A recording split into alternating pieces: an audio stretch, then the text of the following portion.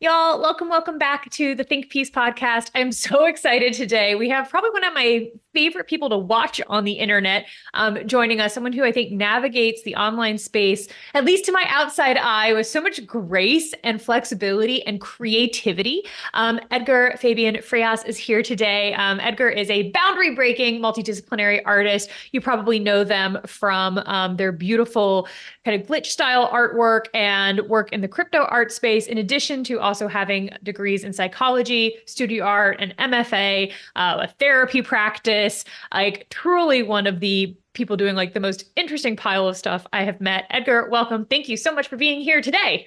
Oh my goodness. Thank you so much, Sarah, for having me here. And yeah, I super appreciate the intro. I'm glad that things look gracious on your end. It's Because always fun to sometimes, hear how other people feel, right? I'm like, you look so cool to me. And I'm like, I don't know. But today we'll find out what it's like behind the curtain. yeah. Um, so give us just, I gave you the super brief intro, but you are a wealth of creativity and projects. Who are you? What do you do? What do you want to tell us about your work and your practice? Yeah, so yeah, I'm a multidisciplinary person. I have two businesses that I run. One is called Therapy with Edgar. I have a somatic mindfulness-based practice where I work with individuals and groups. And I also am a multidisciplinary artist that does exhibitions in museums and galleries and universities all over the world. And I also, share my art via like educational spaces. I run workshops. I get invited to do visiting artist lectures, and I also share my art in the crypto art space too. I've been in that space since the beginning of it, before it like blew up and blew out and got imploded and whatever else has happened in that space. But I've been in that space for a while too, and it's been nice to find different pockets to move into within the interweb space. I think that's like where I want to start is like this state of the internet, right? It seems a little cliche to be like, we feel like we're on the precipice of something new again. Like it's been the I know. destabilizing force of the internet is kind of in some ways inherent to its being and its spirit, I think. But Yeah. we are at this funny moment where it's like social media has gotten like even weirder, if that was possible. It was already weird and now it's gotten more weird. And then there is actually like, okay, so maybe crypto had a bit of a bust, but also I feel like I'm seeing more crypto stuff again. It's like coming back. Oh, totally. And there's AI and like so many different things happening. What are the pockets that you're excited about? And what are you feeling? What is the vibe out there for you? Hmm. Yeah, I really like what you're mentioning. I do feel like that precipice feeling has been, almost like a carrot that's been dangled in front of us a lot, especially, I guess what comes up as we're talking about this is I think about like manifest destiny, and I think about like this narrative of like there's just like empty land to conquer and space, and I do feel like a lot of times like marketing schemes get use this idea. And I do feel like a lot of us can sometimes feel like, oh my gosh, this is like dead and old and tired, and we're moving into this space now. We're doing this new thing, and we can get really excited. And I do think that that's like, it's both like a marketing thing, but I also do feel like there is potential for things to shift and change. And we are in such a really weird, unique moment. And yeah, I think, I'm really excited about people self-organizing, finding ways to create their own networks, their own platforms, their own private spaces, their own ways of connecting with their communities. I've been just really inspired to see people start to understand that the internet belongs to all of us and that we don't only exist in one place. I think that has been a big shift that I've noticed maybe in the last few years, that, platform agnosticism has become so much more of a thing. And on top of that, people are also really understanding the value of having spaces that are a little bit more private, not so public, or where you can have maybe harder conversations that go deeper, are more intimate with folks that you're connecting with. I love, first of all, the manifest destiny thing because I think I think about that all the time, and I got kind of obsessed last year with data centers and the physical manifestation of the internet on the Right, land. right.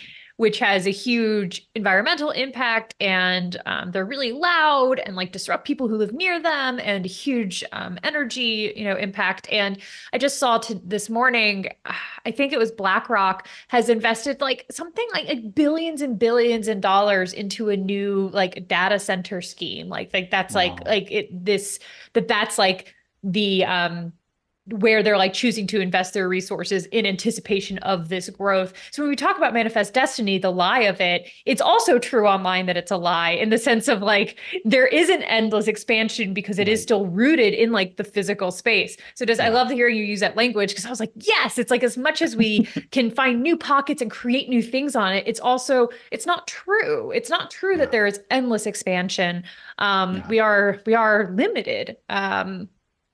But what you're talking about in terms of, sorry, just a little data Yeah, center yeah. No, rant. I'm that's I feel like obsessed. I like also I'm like I can talk so much about this too because it's such an important thing to talk about that I do feel like things can get so abstracted or there can be this narrative of like, yeah, we can grow as much as we want, but there are real communities, real spaces, real land that is being occupied and there's so much I can share about that if we want to go down in that direction, but I also know that you were going in another direction. Right. So I'm going to put a pin in that because I think we can come back to that because I do think, especially you're someone who has a practice that exists in the physical realm, in addition to the online realm, and like bridging those two things is something I'm like super interested in right now. yeah. Um, but what you're talking about, this platform agnosticism and this like, I'm going to even say it's almost like a reclaiming, recognizing that the internet is actually something that belongs to us, right? It's like going back almost as like Web 1.0, this like original more hackerish version, and these private spaces. The first thing that comes up to me, you and I are both business owners, right? You have two businesses, and one of the things that I just had to keep like bumping my head against is how the private spaces and a more decentralized internet impacts business.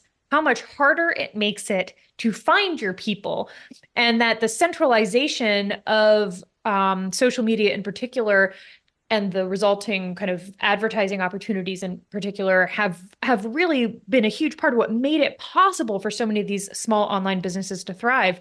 What are you feeling about that tension between kind of maybe this positive privatization, self-regulating spaces that are either kind of like carving space out of larger conglomerations or being built separately, and then like the how do you run a business online when you need to reach people thing?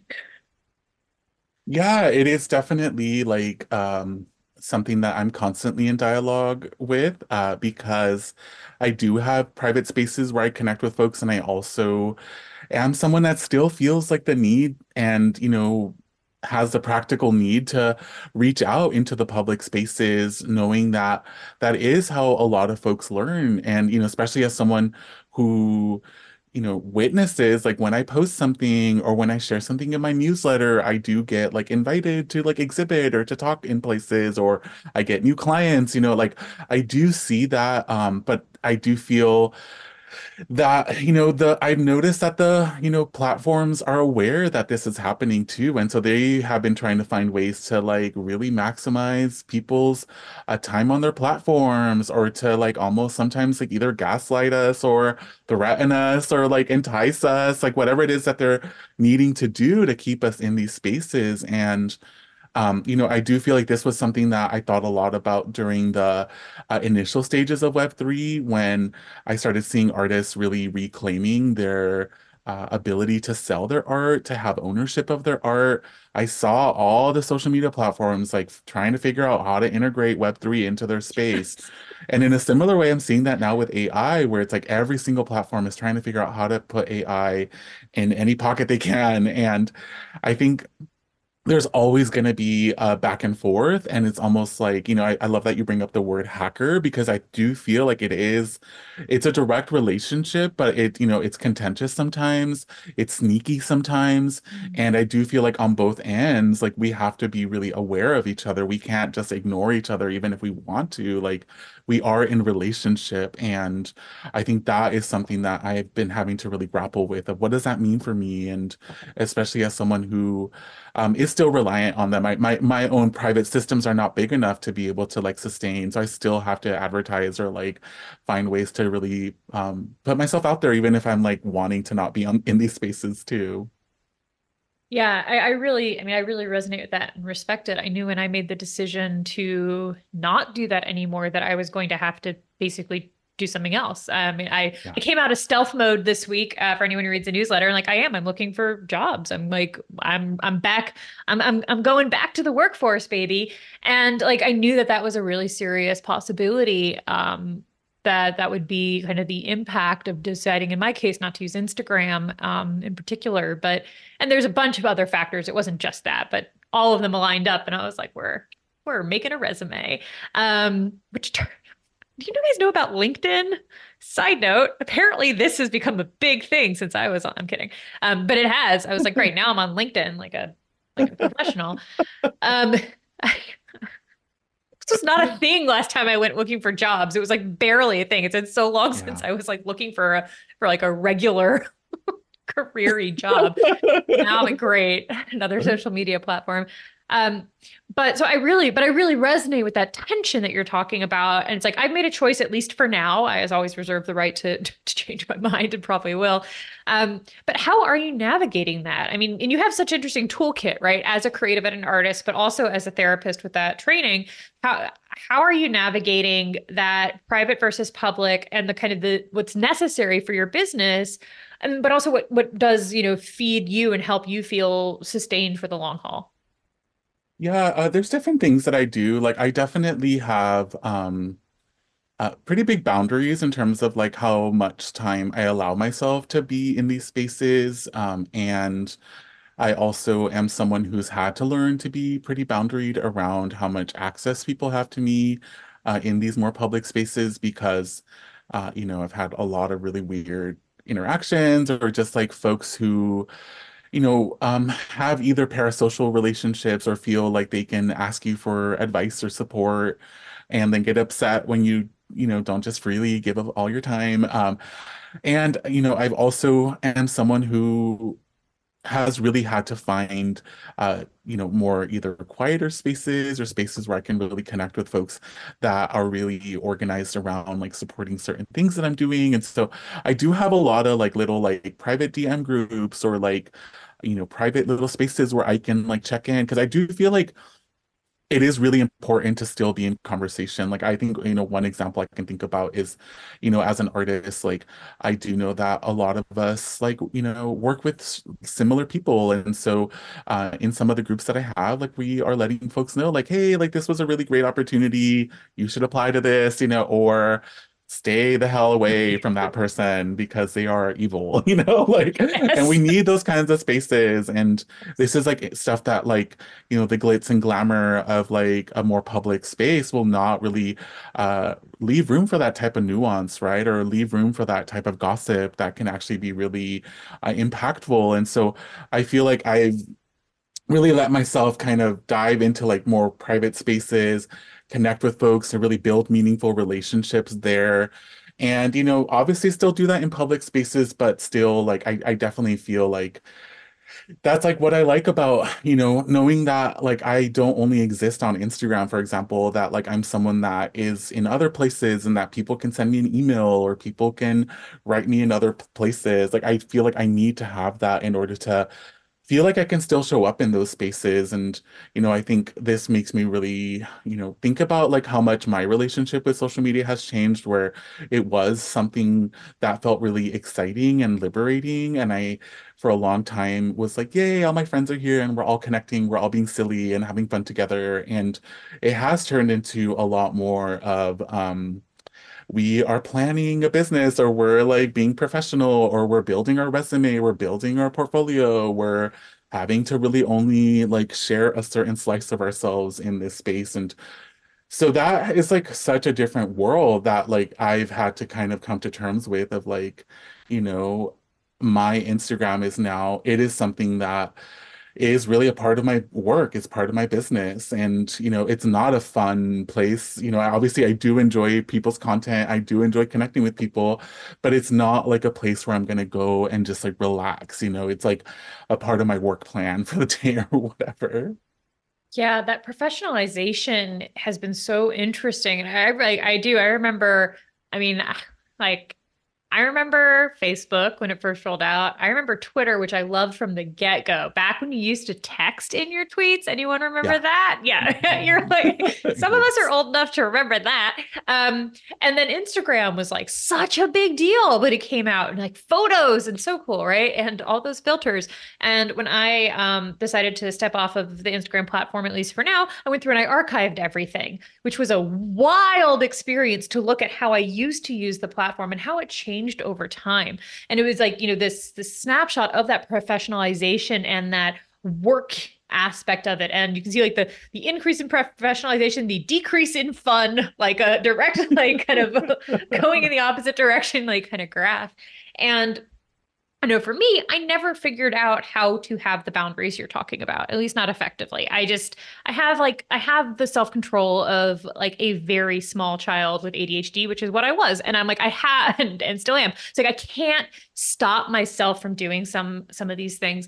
And I'm curious for you, is there anything that has helped you with that? I mean, you talked about having these other spaces, and I was like being like I'm a person who exists off of Instagram was like a huge part of my my personal journey. So you have other spaces where you're getting some of those needs met in terms of the deeper connection and hopefully some of the play. What else has helped you to continue to navigate this? Because it is like I keep saying this, I would never in good conscience tell a business to not be on Instagram. Like you can choose not to, but I still think that social media is absolutely critical for businesses. So what is working for you right now? Yeah, I think, I definitely have moments in my workday where I like don't go on the internet, or like give myself or even like create a space for myself to really just focus on projects or just focus on getting things done. And I think that has been really helpful knowing that I don't have to be online all the time, or that if I am online, there's like a purpose behind that. And also having days where I just like don't access the internet. It has also been really helpful, like days where Days? uh, I had 4 days once, like last year, which was really wild. Yeah, I like did not go online, and it was not by choice. It was because I was in a retreat, and we had no internet or cell phone connection.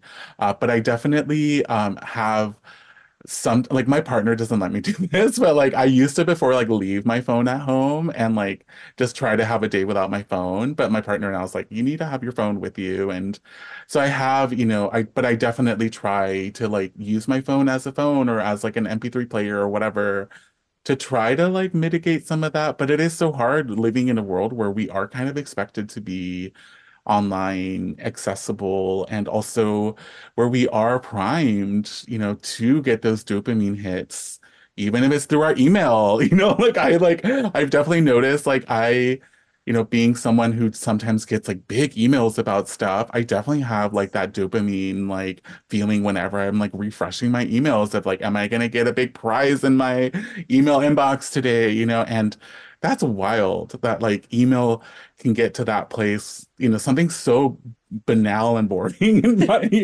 can be like a source of like a dopamine hit. But I think like acknowledging these things and, being a therapist, like really understanding that there are things that I need as a person for my mental health. Like I need to take walks, I need to like stretch, I need to have time to just like play and not be doing things that are structured. Like these are all things that I know I need to be able to be a working, living person. And I think as an artist, like it's helpful knowing that there are times that my play is actually supportive. And so I think supportive in terms of like I'm making something. So sometimes a lot of being an artist can be like sending emails or like planning stuff, organizing stuff. But I know sometimes like I have to force myself to play, I have to force myself to experiment and to try things out. And it feels good to like have to do that because I do also have that part of me, like a lot of us do, that's like, that's a waste of time. What are you doing? You're supposed to be sending emails. Like, why are you playing? But at least like I have this other part of me that's like, no, that is part of your practice. You have to today be twiddling with fabric and, seeing what happens when you play with this color. Like, I need to do that. And so, like, that's been really helpful. It's like having almost like my managers, I'm thinking like in a therapeutic way, like my managers on board with like my playful parts, like knowing that I need to make space for them too. Yeah. I first of all, I'm just like dazed, man. I'm like ready to like lock myself up at like a retreat and never see my phone again. What I have been so like I with like the navel gazing meta analysis of the self that I am so fond of, like now that I'm in a place where I don't have like customer support anymore. I'm mostly working on like longer term kind of more consulting projects with a handful of people. So like Right. I've gone from managing lots of emails to very few emails. The way that I still refresh my email like compulsively looking for often the negative dopamine hit of somebody being mad at me, like my favorite kind. Yeah. Yeah. The person who's mad about something. Right. That is and watching how I still have that behavior. And it's been several months since I've had any kind of container that would have created that kind of more than several months since I've had that. So like when I hear you describe like it's amazing how email can do the exact same thing. Though I am hopeful that the next time you check your email, you have a giant prize in it. I love that idea of like opening up your email and like winning. You're like, yes. Yes. But it's wild to me how deep that's become. And you're kind of hitting on something that I've been thinking about, and I know I've talked about it a lot with other people in the podcast, and is that, the thing is to actually do what you do, right? To be an artist, you have to take time away. You can't like you even if you're making digital art, you still like being on social media. I guess there have been projects that are like social media projects Right, right. specifically, of course, but you have to take that time away, and with people you work with or kind of people you've advised and you've worked with, and you've like, as hopefully mostly consensual, you've had a lot of people ask you questions about like an art practice and stuff over the years. How do you, what do you recommend, or do you have any ideas to help people kind of cultivate that sense of having their managers on board with something like that? I feel like so many people who listen to the show are artists, are writers, are creators, are trying to make stuff, and they can easily get stuck into the email, to the refreshing, and not give themselves the space to actually do the thing that ultimately is what will, first of all, like maybe fulfill them, but also get them paid. Like it is their job. How? Yeah. How? It's definitely been a lot of like retraining, having to retrain certain parts of myself. Like I think one thing that comes up is, a few years back when I first started to move into having a business, my mom was really worried for me because she, all I've known my whole life was having a job. And so like my mom was like, "What are you doing? Like you should have a full-time job." I was like having a part-time job and I was really trying hard to like make my art a thing, and I remember one day telling my mom, like, like I could make like $300 today if I like had a job or whatever, but like instead, like I'm choosing to open up possibility of like maybe in one day I could make $20,000 like if I like apply for something or if I like make an artwork or like kind of trying to think of time and money differently and, a couple of months after I said that to her, I got awarded like an artist fellowship that gave me 2 years full time, full ride, had, a stipend, had a studio, had arts, an apartment, like didn't have to worry about anything for 2 years. And that like really helped me as an artist, like grow and like really step into my business full time. And I think that was big for my managers because it like really helped them see like Yeah. you were right. Like, yes, you maybe didn't work for a couple of weeks because you weren't working, but you were doing something different. And so I think with that, it's also helped me kind of challenge those thoughts that come up when I'm like, why am I just playing on Photoshop today when I could be like making money somehow? And, reminding my managers at that time of like, this is part of my business. This is part of my work. This is fun. Because I love Photoshop, for example. This is super fun. I'm really relaxed and enjoying myself, but this is also work. And so really kind of having to retrain this idea, because I also have ideas around like work is supposed to be hard. You're supposed to hate it. You're supposed to be annoyed the whole time you're doing it. And just the thought of like, doing things like, for example, I love doing therapy too. Like I love working with my clients. I many times feel so like alive and blissful when I work with people. And similarly, like there are parts of me that are like, should you feel this way? Like, shouldn't you hate it? Like, shouldn't you hate your relationship with your clients? And I'm just like, no, like, and so it has been a lot of like retraining, and I've had to receive a lot of my own therapeutic support to like let those managers come forward and really share their thoughts and sometimes be really surprised of like, wow, you really believe in that, Because there's so many ways we're taught these things and we just like internalize them and like then police ourselves or like place ourselves in a little box. And I think it is helpful sometimes just to hear that and then to try to rebuild a relationship where things can look a little different. Things can shift a bit. And it's definitely not an overnight thing. Again, I've gotten a lot of therapeutic support to really help my managers because they can get really rigid.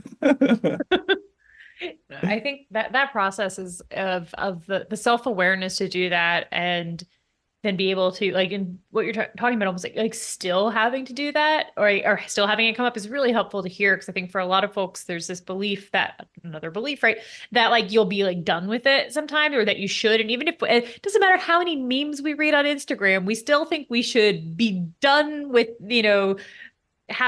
with healing be done with like the thoughts and I just have not found that to be my experience so it's like it's so helpful to hear you be like yes like you might still have be on Photoshop and be like oh you should be working Yeah, I literally will have wild. moments like that where I'm like, I'm working on a project and I'll have a manager come up and be like, why aren't you working? And I'm like, I'm working right now. Yeah. Like, And I love that piece about the fun too. I know that I notice that with writing a lot when I'm working on something like my novel, where I'm like, I get into it and it's like, it is a pure flow state for me, just like yeah, completely absorbing. Like my whole brain is lighting up. I'm like, it's all these different things I love. Right. And how hard it has become for me to sit down and do it because I feel like I should be working.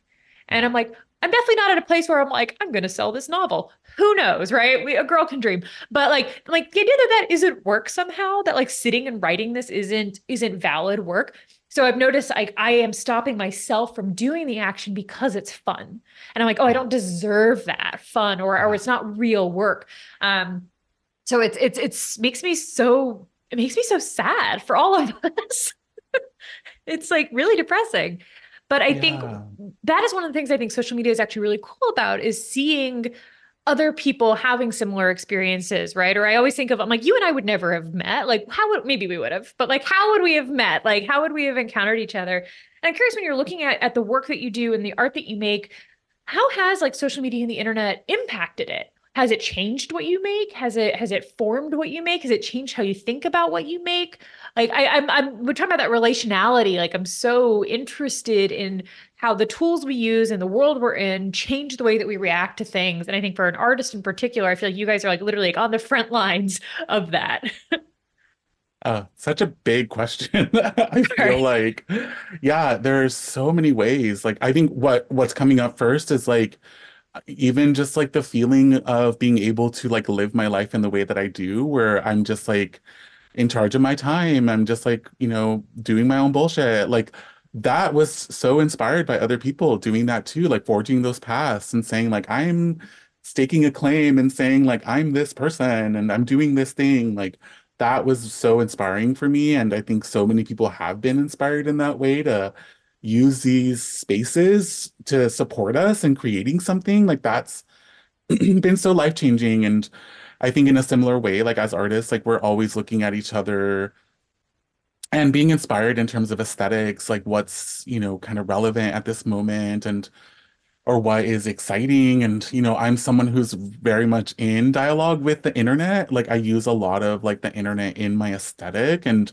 I like to kind of bring things forward that maybe become like innocuous or like don't get seen very much because I do feel like there is something around like things becoming naturalized or things becoming normalized as like that's just how it is on the internet. Like knowing that there are aesthetic things that shift and change, and I think it is important to highlight them, to point them out, and I definitely play around a lot with like aesthetics or styles, ways of being, and in a similar way, I think kind of going back to the conversation we were having, I think about like, for example, the work you've done where, I think about like my dreamer artist self that's like not a manager, that is just like wants to be an artist and like feels like wishes I could just do it by just like being in my studio and playing all the time. Like I have been inspired by folks like you who also are like bringing in other elements that as artists, like we don't get capacity building around, training around, like,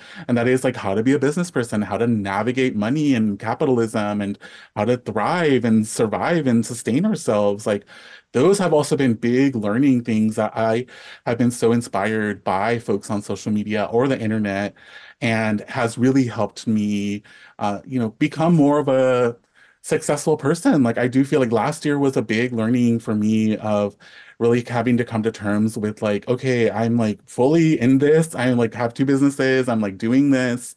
I'm at this moment not looking to get a job. Maybe I will at some point in the future, but at this moment, this is what I'm doing. So let me build something that can really sustain me and support me. And so that's also been a big thing where I do feel like a lot of folks have been sharing knowledge, sharing information around how to do this. And so in some ways we've all been trying to build a system that will like support ourselves, but also as as you've talked about, as we've seen, like because we're constantly navigating these shifting landscapes, like what we do, who we are, like totally changes, and we are having to kind of be in constant dialogue and trying to figure out like where we are in that space. And so I think that both business wise, but also art wise too, like I do feel like my art has been impacted by the shifting landscape that we're in. And I used to, for example, do so much stuff in person before the pandemic and have really pivoted to doing so much virtually. Like I would have never thought I'd have a fully telehealth therapy practice. And that's just like how it is now. Like that's what I do. I don't think I'll ever have in-person clients. Like that idea even feels weird now to me. And so I just seeing how much has shifted based on like the experiences that we've been having on the internet. Yeah.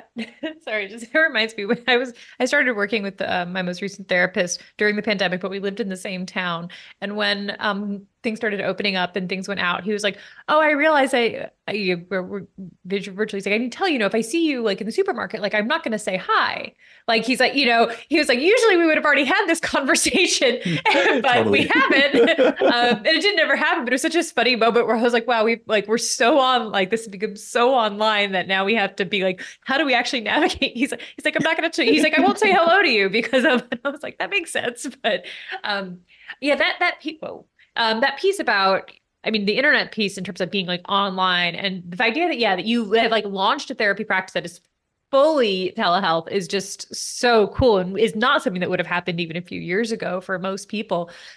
But I think about that in terms of like how the tools, shape what we make and how, social media shapes it. And then like something like the telehealth, like Zoom, how that really changes the interactions. And I'm kind of curious, like if you look at yourself as like an artist over a period of time, is there anything that you feel like you've lost that you want to kind of bring back? Maybe because of the digital aspect of it, or like, I've been thinking a lot about how same, I was already running an online business, but I still did a lot of in-person stuff. I like did like in-person teaching tours, like went places and taught in multiple, like it's like, can you imagine? That was only like 4 years ago. And now that would seem kind of silly almost. Like who would do that? I mean, I could still, but it wouldn't occur to me. Is there anything that has been lost that you're kind of like trying to like pull back in or I guess like almost like or digest or use in a new way with how online your work has become?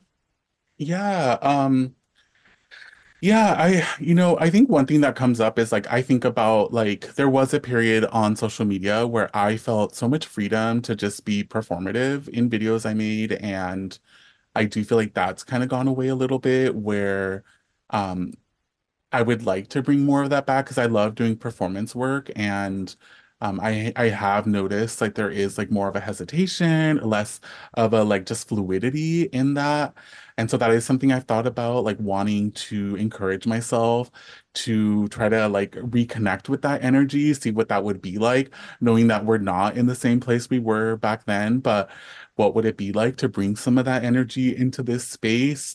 And I have also been thinking about potentially offering more in-person stuff. Like I do have some like in-person like performances scheduled this year. I also have some in-person like exhibitions scheduled, and I also think like traveling and sharing my art in person in other places has felt like something that wasn't really possible, but I'm wanting to feel like that's like more and more of a possibility too. And I know how important it is to have in-person space to grow. And, one thing that um, I've been thinking about recently was like a few years back before the pandemic, I did like an in-person artist intensive residency at a therapy center in North Hollywood. And it was so profound. And we ended up, it was 24 people that participated, and they ended up doing an exhibition at the end of the intensive. And um, I'm still in connection with a lot of those folks, and I've seen a lot of them step into their own artistic voices and continue to collaborate, continue to create spaces for themselves and others. And just seeing the impact of that has really encouraged me to continue to do that. And I actually just got an email, one of those dopamine hits. I just got an email a couple days ago letting me know that I got a big grant to potentially do something.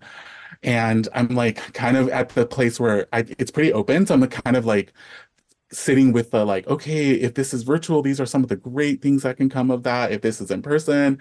And so just even having that choice feels so exciting too, of like, I can really see the benefits and the drawbacks of both, and being able to really feel like you could do both or like decide on one also feels really exciting, because I do feel like that didn't feel like a possibility before.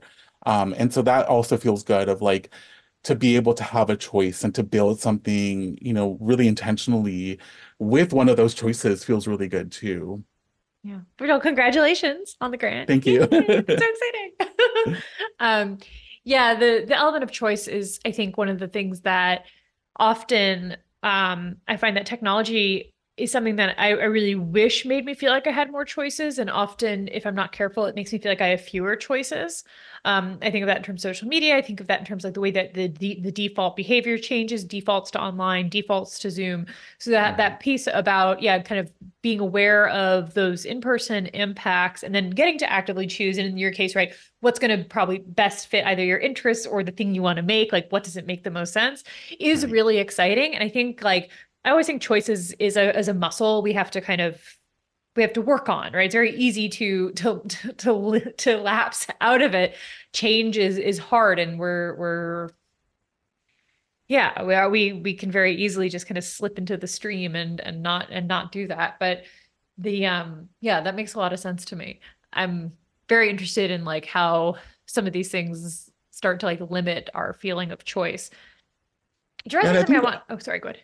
I was gonna just say, like, I think one thing that feels connected to what you're saying too is like at the beginning of this year, like, part of getting my finances in order, I've like, really separated my finances and like only like let myself buy things from my business, account for stuff. And in my art practice, I didn't have enough money at the beginning of this year to get the Adobe Suite again. And really seeing, leaning into choice, like it's like really opened up a whole world of like open source software for me. And this new tools has been so impactful for me. And so sometimes like limitations can actually open up other possibilities, and like just really seeing how that's actually impacting the way my art looks and the kind of art that I'm deciding to make has been really big too. And so I've just been also really sitting with like what is available when you feel like you have a limitation, or where something comes up that like forces you to pivot or reorganize in a different way too.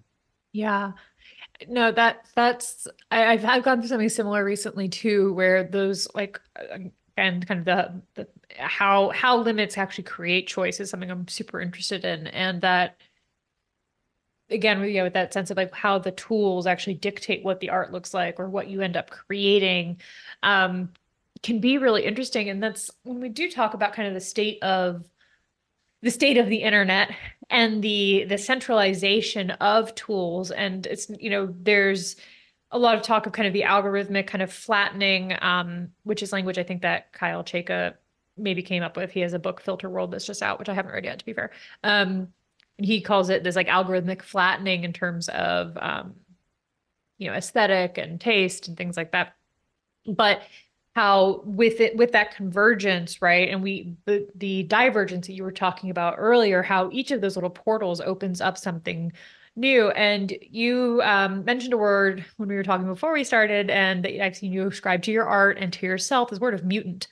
And when I think about these, the convergences and divergences of opportunities, of tools, and how that informs the work that we do, that ability to mutate, shift, and change starts to feel really important, because not everyone would do what you did. Say, I don't have the money from this part of my business, so I'm going to find other tools. Well, some people would just stop. Some people would find the money somewhere else. Some people would look at the other tools and then panic. Like there's a lot of other, like a lot of responses, and you've opened a door to something new as a result of that. It's not inherent to me that would be the result. Tell us a little bit more about like this mutant ideology and how it fits in with your work, and maybe we can kind of expand it to talk a little bit about surviving the internet age. Yeah, yeah. Yeah, there's so much behind Mutant. I think it really connects to my own sense of power and feeling empowered in the world, having an ability to adapt and change and not be either a victim or an afterthought or something that is just having to acquiesce to change, but is in dialogue, in relationship, is a part of that change. And I think part of it is that I have the weird, according to my partner, the weird disposition of like loving uncertainty. I love uncertainty. I love unknown. Like, even for example, like, I used to work in a treatment center. And all the therapists hated process group because in process group, you have no idea what's going to happen. And I loved process group. I was like, yes, give it to me. Like, I want to be in that unknown. And I think that has really connected to that idea of being a mutant. Is like, I don't know where my life is going.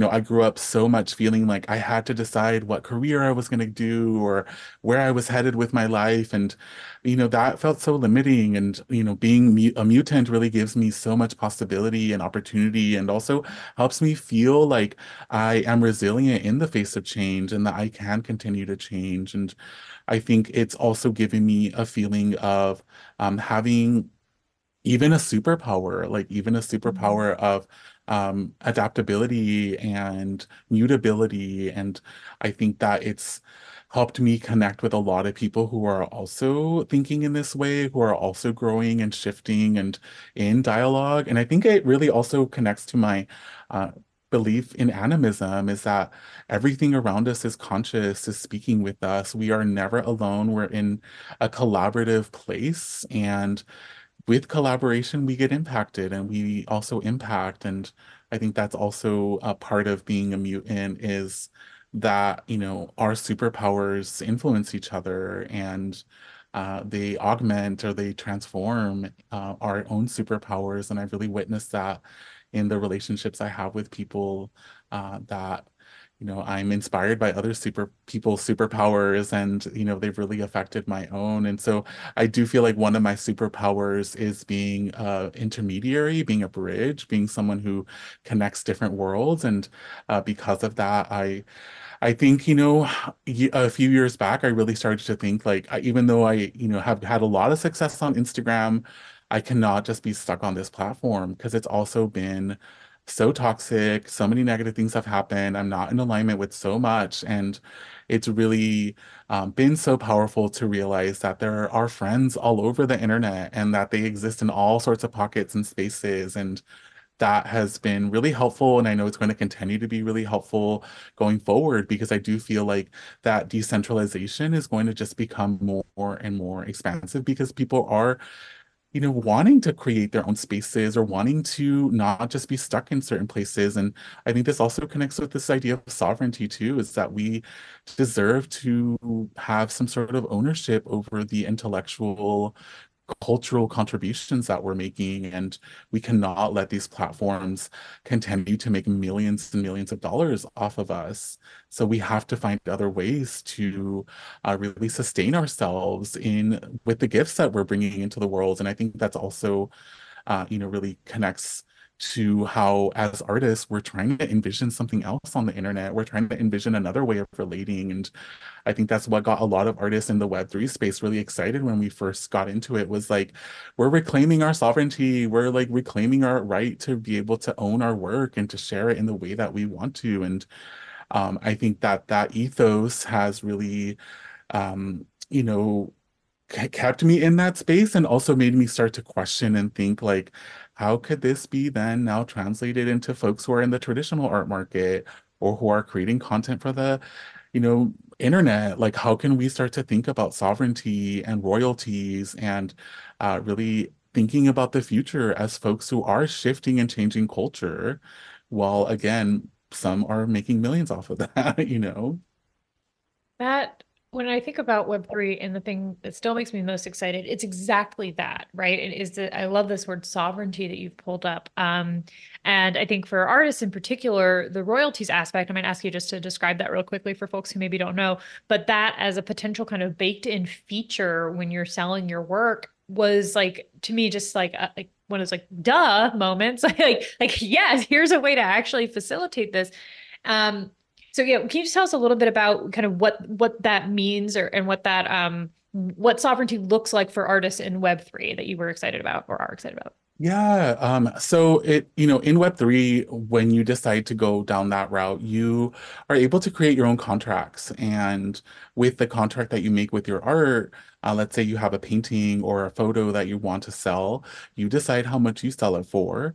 And you also decide that if someone in the future wants to resell it, you get a certain percentage of that money. And, this makes me think of a couple of things. Like one, this does not exist within the traditional art market. So, Right. so many artists have died poor, while art collectors, gallerists, curators, whatever, were making thousands and thousands off of these artists who are maybe dying poor, right?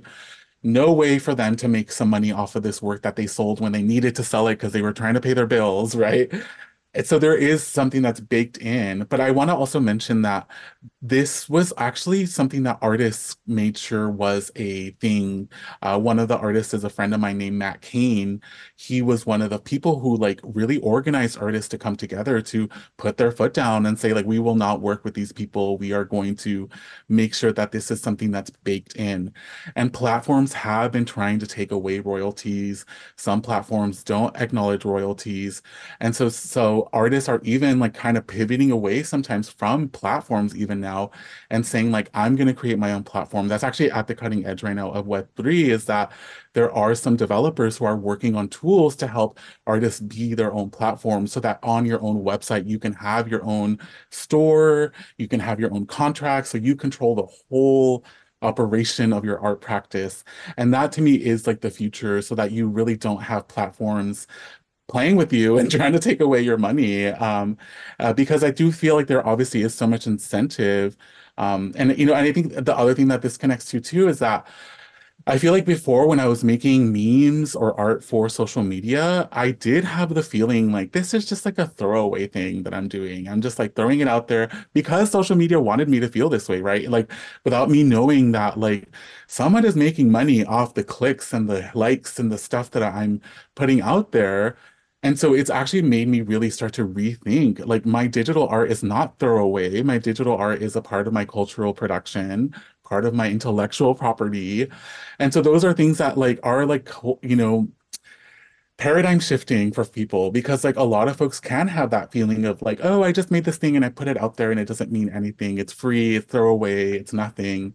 But someone is benefiting off of that. And in a similar way, I think about how artists and therapists don't get taught about money, or if we do get taught about money, it's that we shouldn't want a lot, we should expect less, we should be happy whenever someone even throws us a look or whatever. And so I'm like, there is also something baked into a lot of people, especially if you're like not a cis straight white man, like we get taught that we should be happy not having a lot, or that we should be happy with an opportunity, right? And there is like a different relationship that I think artists are starting to build where it's like, I understand the value that I bring. I also understand that I have power in saying no, in standing up for myself and in expecting more. And so this is my hope too in Web3 is that it's going to build a different ecosystem and also relationship that we have to our own cultural contributions that we're creating. Yeah, thank you so much for diving into that. For anyone listeners who weren't really aware of that shift, but I also it's just to just to kind of relate it to my recent experience of going through and archiving all of these Instagram posts. And of course, like I used Instagram professionally for a large chunk of that, which was directly tied towards selling products. But I looked at some of this stuff and I was like, wow, the probably like the months, if not years of time like put into this. And it was really it made me a little sick, to be honest. It made me a little sick to see that and how and I think that it can be really powerful. If anyone hasn't done a scroll back on your feed, do it. It's a wild ride for sure. But to your point, this idea of almost thinking that what I did didn't matter, or it was a throwaway, or it was only worth it insofar, or like it was only valuable insofar as I was able to kind of make money off of it in a different way. And it did make me kind of question my relationship to my own production as well, and realize like, wow, I've done a lot for Meta, man. You guys made some money off of me for sure. Um, Yeah. so that brings me to one thing I'd love to just like touch on, which is all right, sovereignty and autonomy and having getting to control the contract and the experience and the whole thing, right? And then we're like, okay, great, and generative AI. Okay, so I'm curious how you feel about this moment where you're saying, and I agree with you, right, that I actually think artists and creatives are overall starting to notice how much power they have, even as a moment where we're a week or two out from yet another media bloodbath. The Los Angeles Times canning, Yeah. I think, over 100 people. I mean, Yeah. from Horrible. massive mismanagement of these things that are not like it doesn't have to be this way. Yeah. Newspapers are not to generate huge amounts of profit. Like I don't know what's wrong with these people. Um, you know, layoffs at Forbes, at Business Insider. It just goes on and on, right? And Condé Nast at this moment is just who even knows? Does anybody work there anymore? I'm not sure. So it's really like this time where we have these really tenuous business relationships where creatives and artists and writers and journalists are being told that actually they're worthless. Actually, you should feel lucky that anyone even wants to hire you and pay you 7 cents a word or $50 for your art, right? And part of what's being kind of held as the cudgel is generative AI. We can just do this without you, right? We don't actually need you. What are your feelings about this kind of tension right now? How do you reconcile it with this sovereignty you're talking about? Because I think it's reconcilable, but I would love to know what you're thinking about. Yeah, I feel like you just open up such a can of worms. There's so much here. I think, what I feel called to share is my most recent work that I've been doing in my practice is around this technology called Nyerika, which is a sacred map technology. It's also like a communing technology. It's a technology that's used for ancestral communion, for divination, and also for honoring of ancestral pacts. And it's also used in world building and creating worlds and showing you the world, but also helping you imagine it into existence. And so I've been really like diving deep into this, both as someone who's a descendant of the Wirarika community and also as an artist who's interested in this as a technology. And I have been thinking so much about the ways in which AI is helping to build the future reality and how weird it is that like the people who are in charge of this maybe don't really understand like how big this is of a task. Like this is going to impact so much. And um, as we know, there are so many problems with like biases, with intellectual theft, and because of that, I do feel like it these technologies at this moment maybe are seen as only within the technological quote unquote realm. And of course, technology is a very limited idea of what technology is, right? And who creates it.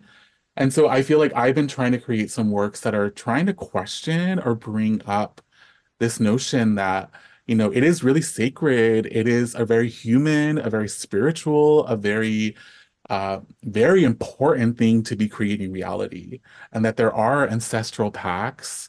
There are ways that we need to honor legacy. We need to honor the contributions of those behind who have gifted us their contributions. We need to hold them with care, and that these things are maybe not being thought about as people are making these, hierarchical systems that end up producing like AI image generating software or machine learning. And I do feel like I have been really feeling pushed, even though I'm not someone who is that technologically savvy when it comes to AI and machine learning.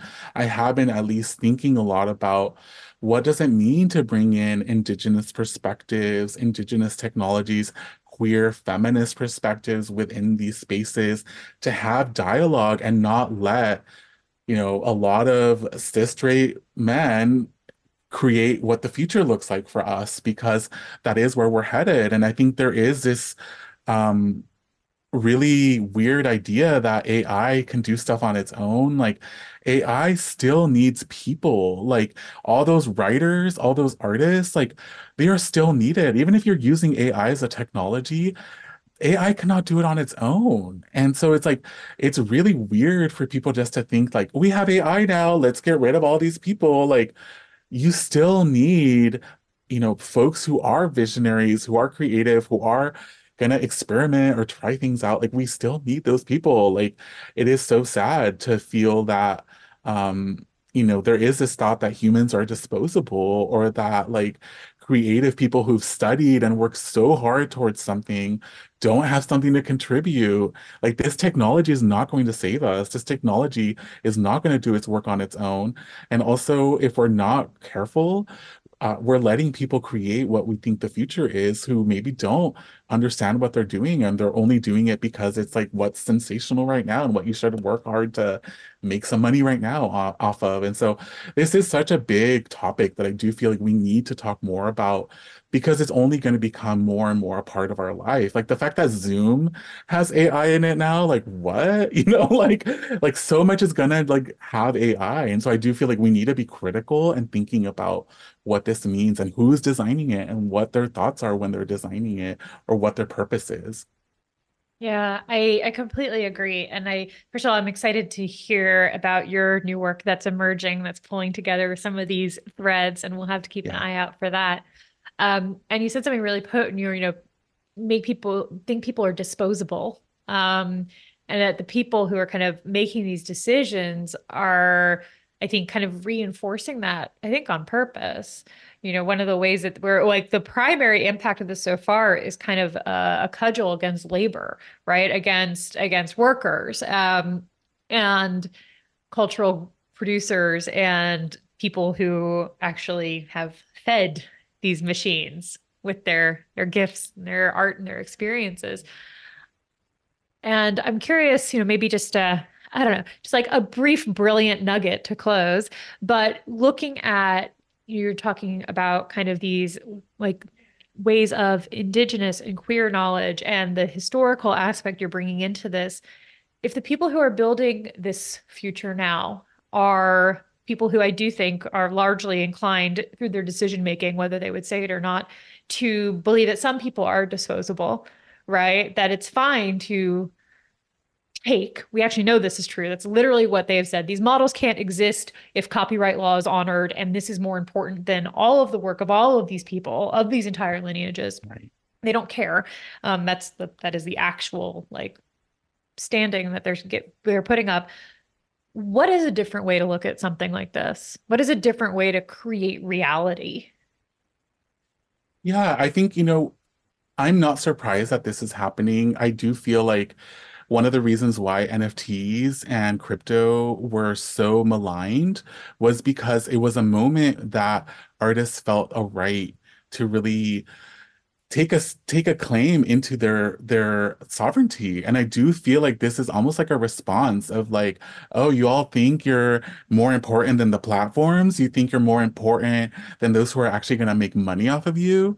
And this is a way of bringing us down a peg, right? Like we've seen this in abuse tactics. Like it is so much a part of you know, I think it's like in a way, like imagination is such an important space that we need to really think about as being more and more important going into the future because we're imagining, these worlds that are kind of in right now in a nascent place, which is a world where artists and humans are honored for their contributions, are, honored for their labor, or a world where that is not, not the case and where we're almost invisibilized, erased.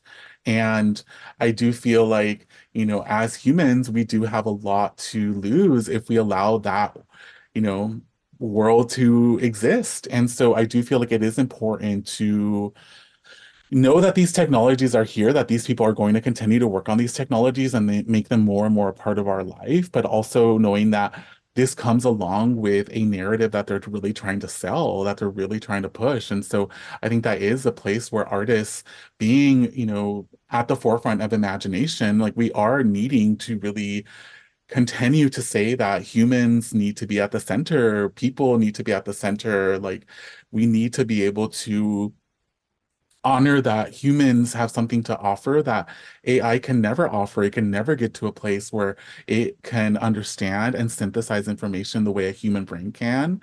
And even if we're flawed and we're fuck ups, like AI cannot do that either. Like we know how to fuck up so well. We know how to experiment so well. We know how to fail so well.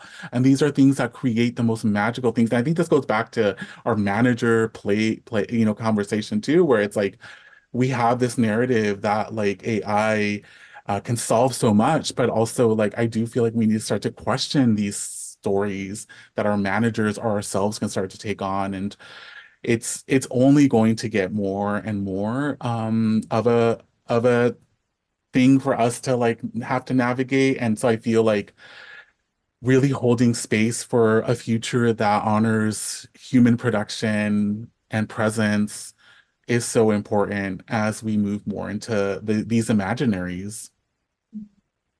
Thank you so much for that. I think, yes, the artist as the the the forefront of the imagination and like that. I feel like imagination's the word I'm kind of like gonna like pull out and like tuck in the back of my head.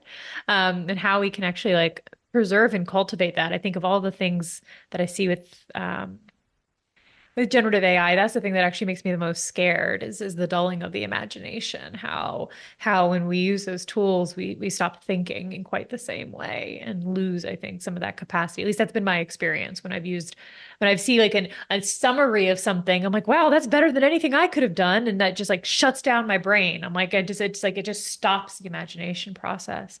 Um, Edgar, where can people find you? Where can they learn more about you? Can they be on the lookout for this new work that is emerging?